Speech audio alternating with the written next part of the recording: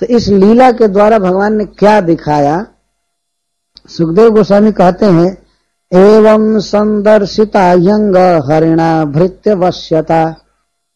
हरि ने इस लीला द्वारा यह दिखाया कि वे भृत्यों के वश में हैं, वे अपने सेवकों के वश में हैं। भले सारा जगत, सारे देवता उनके वश में हों, लेकिन भगवान अपने भक्तों के वश में हैं। इस लीला के द्वारा उन्होंने यह दिखाया। पहले मां यशोदा दौड़कर पकड़ भी ली, इसके बाद बांधना चाहा तो बांध भी दी।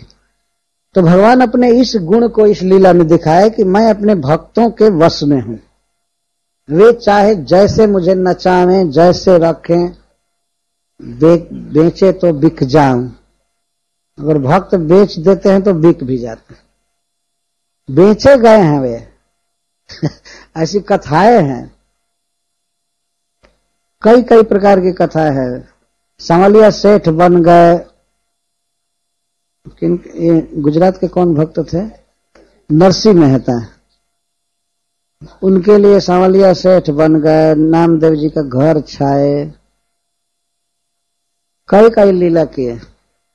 सखुबाई बन गए थे पंढरपुर में, स्त्री बन गए थे और बंधन में थे।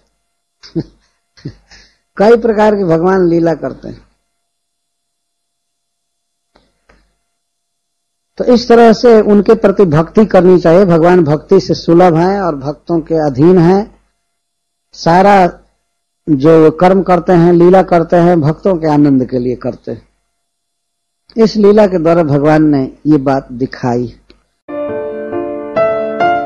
अगर आप चाहते हैं कि ऐसे और आध्यात्मिक संदेश हर दिन आपको प्राप्त होते रहें, तो अपने नाम और शहर के साथ इस्कॉन डिजायर ट्री के नंबर 9987949494 9987949494 पर एक संदेश भेजें।